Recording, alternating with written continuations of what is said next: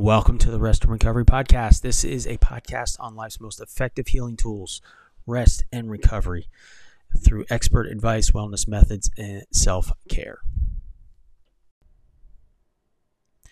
Hello, everyone. I am really excited to introduce my sponsor, BioOptimizers. If you're not familiar with them, they make some of the highest quality grade supplemental products out there. Being my honestly my first sponsorship, I didn't want to put anything out there that I didn't try, use, or get behind, and really excited that they've just released their new and improved formula for Magnesium Breakthrough, which is the most powerful magnesium supplement on the market today. And if you know anything about magnesium, it's a critical mineral for our health and is a precursor to quality rest to help produce melatonin. And so using this new 4th generation formula, Magnesium Breakthrough, it's potent, it's effective, and it will help reduce your stress, improve sleep, and overall boost your energy levels. So I've already taken this, as I mentioned before, and you'll want to try this. I mean, it's I've given a number of them out for free to friends, and they've really enjoyed it. So if you've never tried it before, now's the time to do it. You can use the code REST10 at checkout. Again, REST, R-E-S-T 10 at checkout. In every bottle of magnesium, you'll get 7 unique forms of organic full spectrum magnesium, which can dramatically improve your health. As I mentioned, it can help you sleep longer and deeper, reduce your stress levels, and help you feel calm. And if you give you abundant all-day energy to win at life. And as you know, that's ultimately in line with the vision of this podcast, is to live this one life well through rest and recovery. And nothing is going to help much more than Magnesium Breakthrough. So check it out. Again, REST 10, R-E-S-T 10.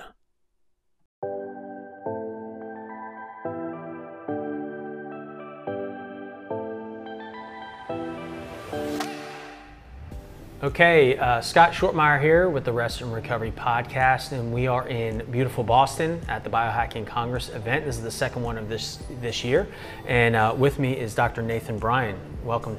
Thank you. Thanks, Scott, for having me. Yeah, great to have you on. Like I was saying offline, caught the tail end of your presentation on nitric oxide, and so personally I've heard about it, but not that often. Yeah. And it seems like it's an under-discussed but critically important topic. So maybe define nitric oxide and the importance, and we can kind of go from there. Sure. Well, I mean, you make a very good point. I mean, this is a molecule that's discovered more than 30 years ago, and still there's not a lot of people that know about it, or probably heard about it, but don't understand the true implications of nitric oxide.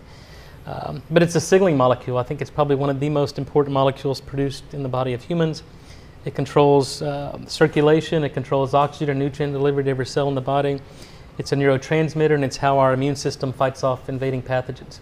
So now we're finding that if you can't make nitric oxide, it's the #1 reason for cardiovascular disease, basically every major age-related disease, and it puts you at risk for viral infections, including the coronavirus. And it's amazing to me that, you talk about oxygen, you hear about CO2 all the time when it comes to energy production and cardiovascular and things of that nature, but why is NO so omitted from that dialogue? Well, in 2015, it was discovered that nitric oxide is part of the cardiorespiratory cycle. Okay. So before that, it was thought you just pick up oxygen, you excrete CO2, but all that's dependent upon nitric oxide production. So now it's recognized that the cardiorespiratory cycle is a 3-gas system. It's oxygen, carbon dioxide, and nitric oxide. Okay. So without nitric oxide, you can't deliver oxygen to the periphery.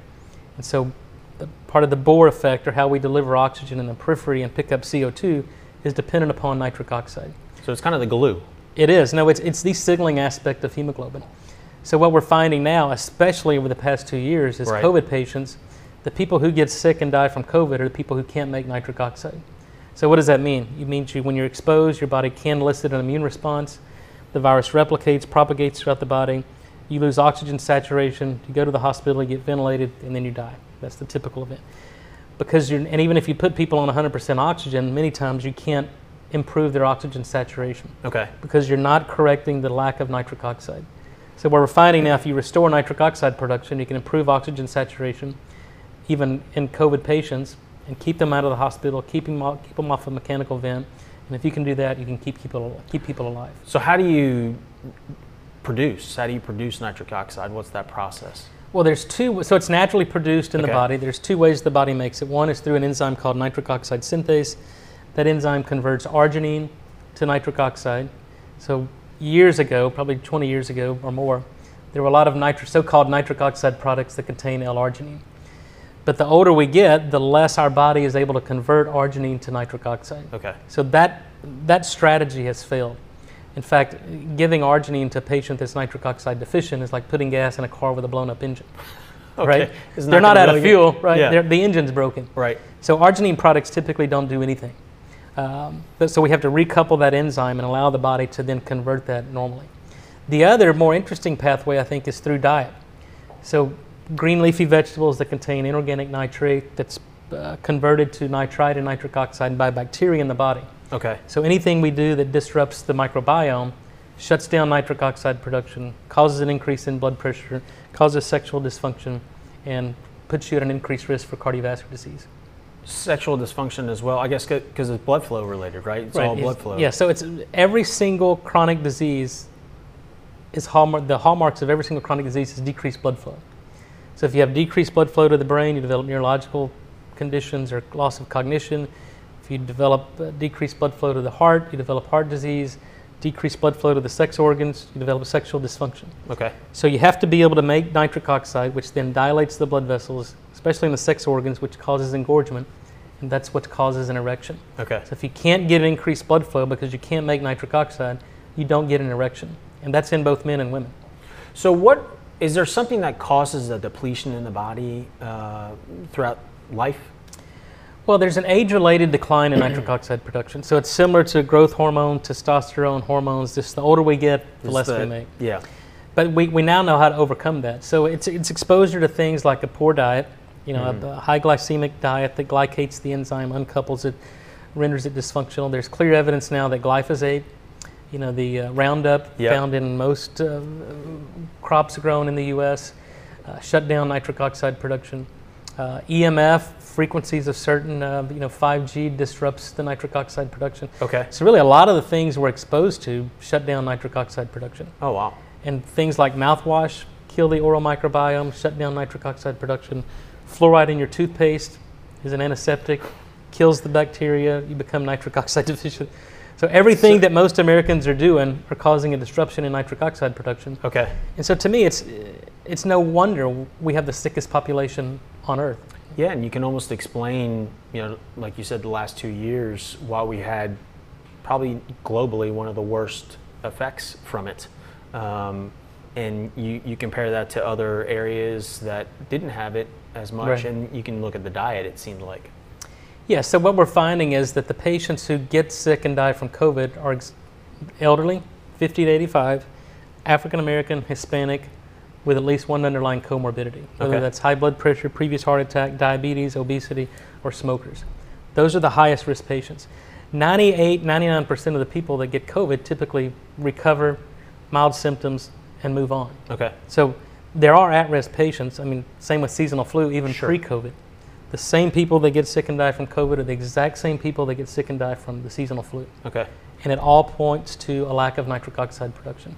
So what are the strategies to kind of reclaim that, or how do you do that, especially at scale when you also hear about, you mentioned the different diseases, it's like 50% of the population, and you hear some of these other things around metabolic dysfunction as well. I'm sure there's a correlation. How do we hedge against that? Well, I tell people you have to do two things. Stop doing the things that disrupt nitric oxide production, and then start doing the things that's clinically proven to restore it. So stop using mouthwash. There's 200 million Americans that wake up every morning and use mouthwash. 200 million Americans have an unsafe elevation in blood pressure. It's not coincidence, it's causal. Wow. So the other thing is fluoride. If you use fluoride in your toothpaste or you go to the dentist and get a fluoride rinse, you have to stop. Fluoride's a neurotoxin, it's an antiseptic, and it kills your thyroid function. So you have to remove fluoride. The other problem is it's in municipal water. So the water we drink, cook in, bathe in is fluorinated. So I tell people you have to get a home filtration system to remove the fluoride. Okay. And then, stop smoking. If you're on antacids, you have to get off antacids. Antacids shut down nitric oxide production. So those are the three main things that you have to stop doing. Okay. In fact, that saves people money, right? Yeah, It's not asking a lot. Well, and there's some of them are, like you said, almost free or will save you money. Stop brushing your teeth, or not stop brushing your teeth, but just get rid of using the fluoride-based stuff. So once you do that, the body will reward you with healing itself. Okay. And then now you just do things, moderate physical exercise. We have to move. That stimulates nitric oxide production. Throw in some more green leafy vegetables. That's your source of nitrate. Okay. That then the body converts into nitric oxide. And then get some sunlight. The wavelengths of light and the frequency of light we get from the sun, or even from red light therapy or an infrared sauna, produce nitric oxide. So it's really that simple. You stop doing the things that disrupt it, start doing the things that promote it. Yeah, it's amazing how, the world has been set up for our benefit, really. Just circadian rhythms, and you mentioned the sunlight and those simple things, and sometimes we can overcomplicate some of the things that are really the best for us. Well, I think humans have the best intentions, the majority of us. Yeah. And so, we're taught these things, right? Fluoride was put in the mouthwash and toothpaste years ago, and when I ask people why they do that, well, it's just because it's the way we've always done it. Yeah. Right. So we know things now that we didn't know 50 years ago. Right. And if we don't act and correct those things that we now know are harmful and not beneficial, then we no longer have the excuse. We do it well. That's just the way we've done it. Yep. So that's called progress. But yeah, I think it's very simple what we have to do. You have to, there's consequences to things people do, and if they don't recognize that and correct it, then they're going to continue down this spiral of poor health. We spend more money per capita than any nation in the world, and we have the sickest people. Yeah, yeah. And it's amazing to me the conversation piece isn't around nutrition and exercise and those simple tactics that we can do. Well, that's very simple, but I think most Americans are programmed that they want a simple fix. Nobody wants to change their diet. Nobody wants to change their lifestyle. Nobody wants to put in the work. It's hard work to stay healthy. It is. But it's much cheaper. People have to make an investment in themselves. There's no greater asset that we have than our health.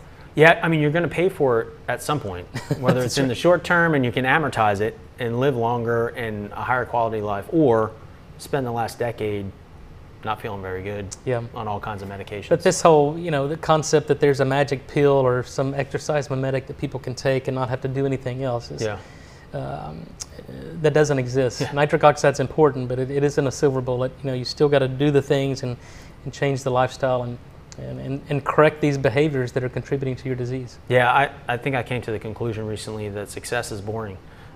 Really, it's the little things that you do on a consistent basis.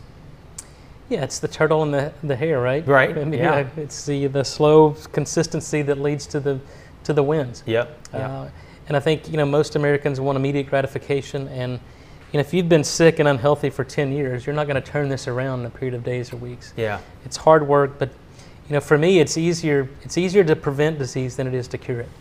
True. So once we get, and that's the problem with the way medicine's practiced in the U.S., is it's a reactive practice. So people don't go to the doctor or take corrective actions until they're sick. Right. We have to be proactive. We have to the amount of information and the evolution of science is faster than any pace in the history of the world. So now we have to take that. That's the beauty of the Biohacking Congress. You bring all these people together and learn these simple tricks that then you can implement, most of the times very simply and easily, that you can prevent disease. And that's the whole basis of what we're trying to do. So what's your thought on that last mile, I'll call it, of the human behavior element to try and get that transformation at scale? Well, it's a slow process, and I think people want immediate gratification, and that doesn't happen. Yeah. But we're up against a lot of resistance. So the pressures to feed a growing planet has led to nutrient depletion in the soil. So the farming practices to mass produce the food to feed a growing planet, and there's clear evidence now that since 1941 to 2020, there's 78% depletion in all minerals and nutrients in the food we grow in the U.S. Yeah, it's amazing. You're just as full, but you're getting less of the nutrients. Yeah, so we almost have to supplement. And I think the best way to do that is there's labs out there, you can do a micronutrient analysis, go get it done, see what your body's missing, and then you have to supplement because we're not getting what we need from the diet. So around the supplementation, you talked in your speech on some different methodologies to kind of ingest it other than nutrition. Is there a particular methodology, protocol, optimal approach to get it in a supplemental form? Sure. So once we understood how the human body makes nitric oxide and then what goes wrong in people that can't make it, then we employ strategies to overcome that.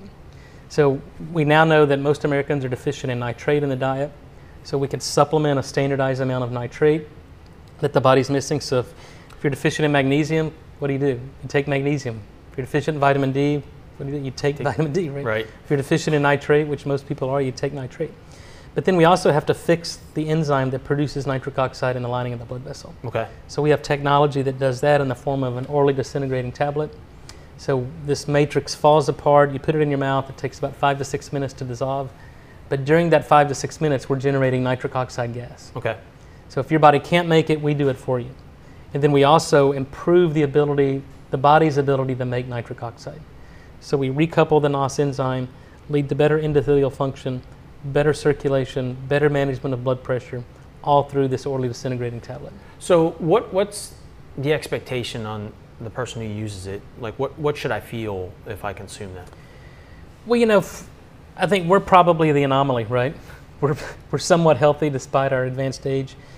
So if you're healthy and you make nitric oxide, you don't feel anything. So I don't feel it. Okay. Unless I exert myself. So if I, for instance, go to the gym and I do a typical routine every time I work out, 2 to 3 miles on the treadmill, then resistance training, and then I go sit in a sauna. But if I don't take nitric oxide prior to that, then the perceived exertion of that same regimen is much greater. Okay. So then if you push yourself, you can notice the difference. But if you're really sick and really unhealthy, if you have, emphysema, COPD, high blood pressure, when you take that nitric oxide, you're going to notice it. People really feel it. Yeah. Can that help folks with maybe asthma and other? I guess COPD would be corollary. Absolutely. We have to train those. So nitric oxide is a gas. Mm-hmm. So when that lozenge is dissolving, we try to train people to breathe deeply, nasal breathing, deliver that nitric oxide that's being generated in the mouth directly to the airways. Okay. So it's a bronchodilator as well as a vasodilator. Okay. So you improve oxygen exchange, you open up the bronchioles, better perfuse the lungs, better oxygenate the blood, and you get better oxygen delivery to every cell in the body. Okay. Can we go back a little bit? You mentioned nitrite and nitrate. Yeah. Can you explain those two a little bit more in detail? So when nitric oxide is produced in the body, it's gone in less than a second. So it has a half-life of less than a second. Okay. So it's oxidized to nitrite and nitrate. Historically, nitrite and nitrate have gotten bad rap because that's how you cure meat, right? Right. Cured and processed meats. You add sodium nitrite or potassium nitrate to the meat. And that prevents bacterial spoilage, it prevents, it extends shelf life, prevents lipid oxidation. Okay. And it's critically important for food safety. So I guess dating back to the 50s and 60s, there was evidence that nitrosamines in cured meat were causing cancer. So then the nutritional epidemiologist goes, okay, what is the biologically plausible mechanism? Well, you add nitrite to cured and processed meats. If there's low molecular weight amines in there, they can form nitrosamines, and nitrosamines cause cancer. Okay. But now we know, and since 1973, the U.S. government changed the Code of Federal Regulations that any meat product or any food product you added nitrite, you had to add ascorbic acid. Okay. Because that inhibits any nitrosative chemistry. Now the meat processors use erythrobate, which is an isoform of ascorbate, and it prevents the nitrosative chemistry. Okay. So now, since 1970s, there's been no preformed nitrosamines in any of the meat supply. And two, if nitrite and nitrate cause cancer, then vegetarians would have about a 10-time higher rate of cancer than meat eaters. Because 85% of the nitrite we get from our diet comes from vegetables. Yeah. Only 5% comes from cured and processed meats. Okay. The other 10% comes from swallowing our own saliva. Wait, run that by me. So when our body makes nitric oxide in the lining of the blood vessels, yeah, it's oxidized to nitrate. Okay. And then that nitrate is concentrated in our salivary glands. So now each time we salivate, nitrate is secreted in our mouth. Really? And then there are nitrate-reducing bacteria that live on the crypts of the tongue that reduce nitrate to nitrite. So now every time we swallow our saliva, nitrite becomes protonated in the acid environment of the stomach. We generate nitric oxide gas, and that basically improves circulation, improves gastric mucosal blood flow, you enhance nutrient absorption, prevent foodborne illnesses like from E. coli or salmonella, kills H. pylori, the ulcer-causing bacteria. So that's the 10% so that's a fundamental physiological process that's necessary to maintain normal blood pressure and to prevent any foodborne illness. So you're making me think of something, but work with me on the question. Yeah. So does that correlate with nitric oxide process and bacteria in your mouth and your gut? Is there a connection to that? No. So we published on this years ago that if you disrupt the oral microbiome, it causes an increase in blood pressure. And this is a completely new phenomenon in cardiovascular science, right? That the bacteria that live in our mouth are controlling our systemic blood pressure. So so humans don't have a nitrate reductase enzyme. So everything we do in terms of diet is dependent upon the microbiome. So if we're using mouthwash, which 200 million Americans wake up every day and use mouthwash, 200 million Americans have an unsafe elevation in blood pressure. If you disrupt this microbiome, it disrupts nitric oxide production, causes an increase in blood pressure, causes sexual dysfunction, and you lose the protective benefits of exercise. So if you use mouthwash, then go for a 2 to 3 mile run or go to the gym, you don't get any protective benefits of exercise. So it's nulling it, basically wiping it out. You're just as good of doing nothing if you're using mouthwash. What? Yeah, that sounds insane. Yeah, no, I was on the doctor show last year when we made that observation, that if you use mouthwash, you lose the benefits of exercise. And it's a nitric oxide related phenomenon. Is it because it's killing the bacteria in your mouth? So this whole hygiene hypothesis to disease is valid, right? So 200 million prescriptions written for antibiotics every year. We now know the effects of antibiotics on the GI microbiome, and it causes a lot of human disease. So we know not to take an antibiotic every day, so why would you use a mouthwash every day? Right. You're causing not only oral dysbiosis, you're causing gut dysbiosis, you're shutting down nitric oxide production, and loss of nitric oxide is causal for the #1 killer of men and women worldwide, which is cardiovascular disease. So could that correlate to some mystery diseases like chronic fatigue? Could there be some correlation or connection to that? No doubt. I mean, chronic fatigue is basically, it's a mitochondrial dysfunction. So mitochondria produce cellular energy. Nitric oxide is what controls mitochondrial biogenesis. Nitric oxide controls ATP production and oxygen utilization to make ATP. So if you can't make nitric oxide, you have less mitochondria producing less energy even though you have sufficient oxygen. Yeah. So that explains chronic fatigue, it explains cancer, it explains every age-related chronic disease from Alzheimer's, diabetes, chronic fatigue syndrome. Wow. Even a lot of autoimmunity. That's amazing to me. So you mentioned blood pressure. Can you kind of expand, and maybe you touched on it already, but how consuming these products can help with the blood pressure piece of it? Because that's another big issue with society. Yeah, I mean, it's the #1 modifiable risk factor for cardiovascular disease. So nitric oxide is a vasodilator, meaning when it's produced, it causes the blood vessels to dilate and expand. Okay. So we have typically the same amount of volume all the time. So you have the same amount of volume in a smaller pipe, you develop high blood pressure. Get that same volume, but the blood vessels are more dilated, then you have lower pressure. Okay. So nitric oxide is what causes the vasodilation. So if our body generates nitric oxide, or if our body can't make nitric oxide, then we don't get the dilation, we get constricted blood vessels, that causes an increase in blood pressure. Okay. But it's more than that. Then you get, if you have an increase in blood pressure, you get inflammation, you cause damage to the lining of the blood vessel, you get oxidative stress and immune dysfunction. Is it because, so the blood vessel, is it because you're trying to put too much down the smaller hose, and it's like almost like forcing it through? It's pressure. So like a water hose, if you've got a weak spot in the water hose, you increase the pressure, you put your thumb on it, you'll see that bulge. So you're almost kind of increasing friction in so you can cause an aneurysm. You get blood vessels that rupture. You're seeing that now in chronic COVID patients, that the microemboli, the platelets become aggregated, they develop blood clots. It explains the cardiomyopathies and the endocarditis from COVID or even from the mRNA vaccine. So all of that nitric oxide maintains normal blood pressure, prevents vascular inflammation, oxidative stress, and immune dysfunction. Gosh, there's so many things, and it seems like such a simple, not It's to a say very- simple fix, but Well, it's a simple very- but long-term fix. It's a very complicated, complex science, Mhm. but the effects are very clear. There are over 185,000 scientific papers published on nitric oxide. So the evidence is clear. Now, so it's not lack of information or knowledge, it's the dissemination of that information and knowledge And the to not application. just consumers, but to physicians. Physicians need to understand nitric oxide deficiency, symptoms in their patients, and then employ strategies to restore them.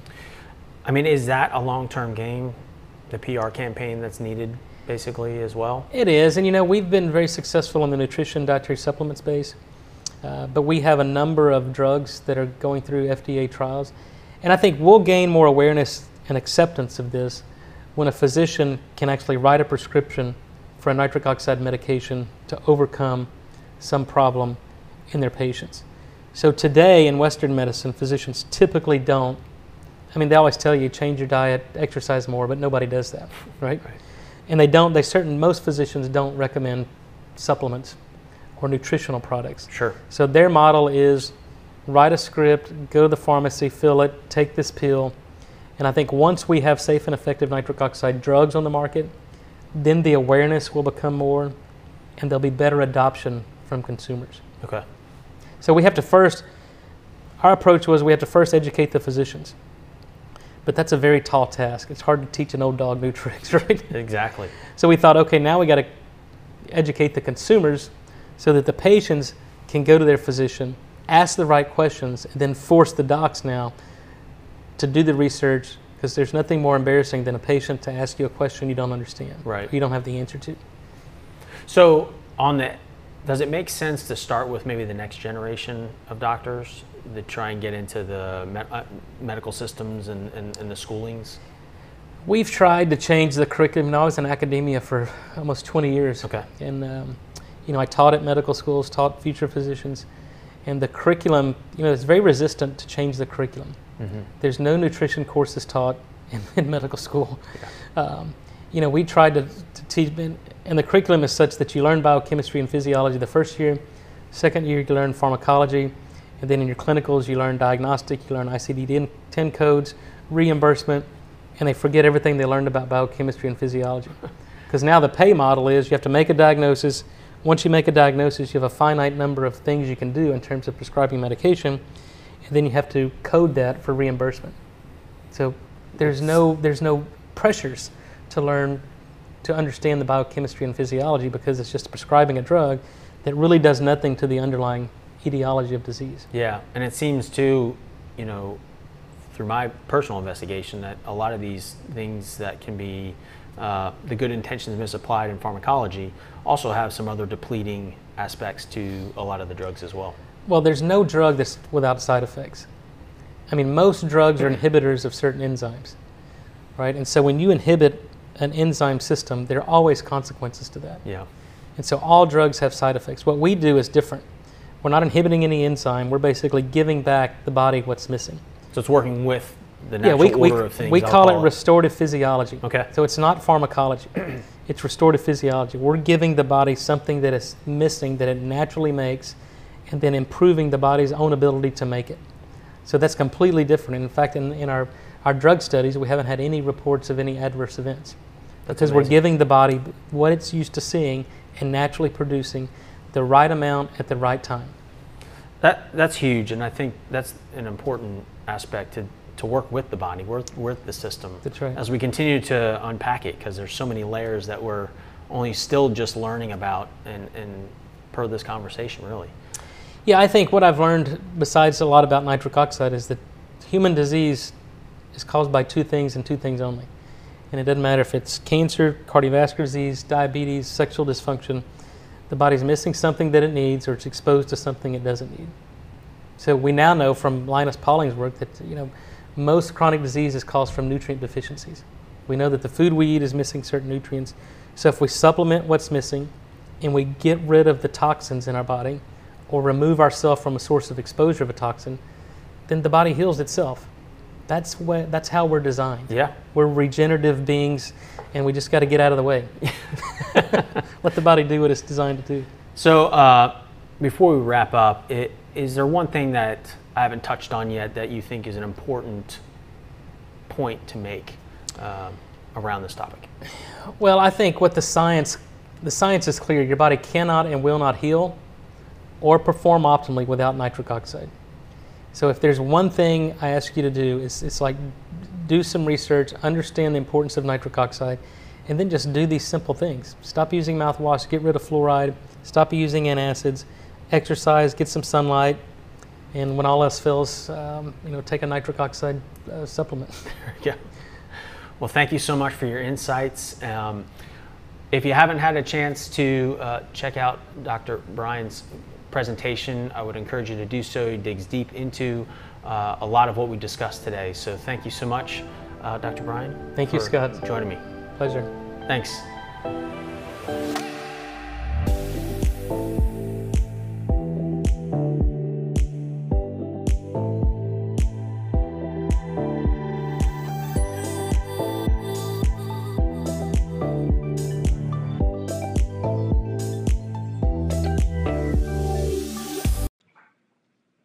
Thank you so much for listening to this episode of the Rest and Recovery Podcast. Please share this information far and wide, rate, review. Would appreciate all of the support, and thank you so much for listening. You can also check out episodes on any of your favorite podcast platforms, such as Spotify and Apple Podcast, or you can check out the website at www.berestedbewell.com. Thanks, and have a great day.